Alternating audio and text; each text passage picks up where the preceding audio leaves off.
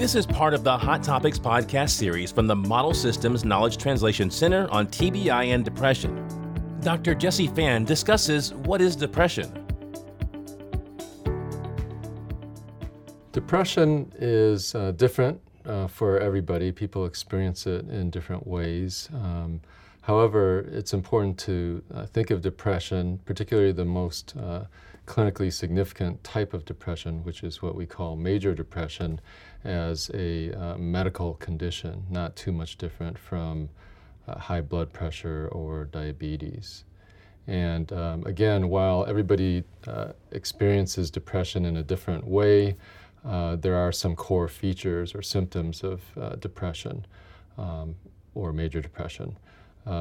So the core features are depressed mood or feeling sad or down, and also feeling a decrease or loss of interest in pleasurable activities or things that they're usually interested in. However, depression isn't just feeling sad or down, because everybody feels sad or down at some point.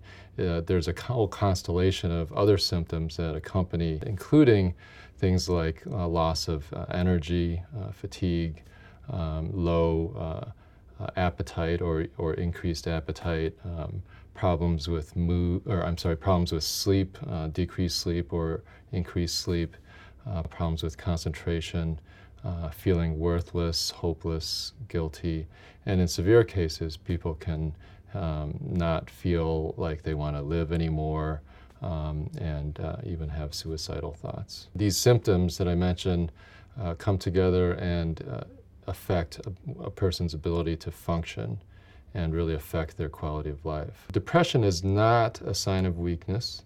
It's not a sign that you're not trying hard enough or that you don't have enough willpower. And so it's very important to know that depression can really happen to anybody. It's not your fault when you get depressed.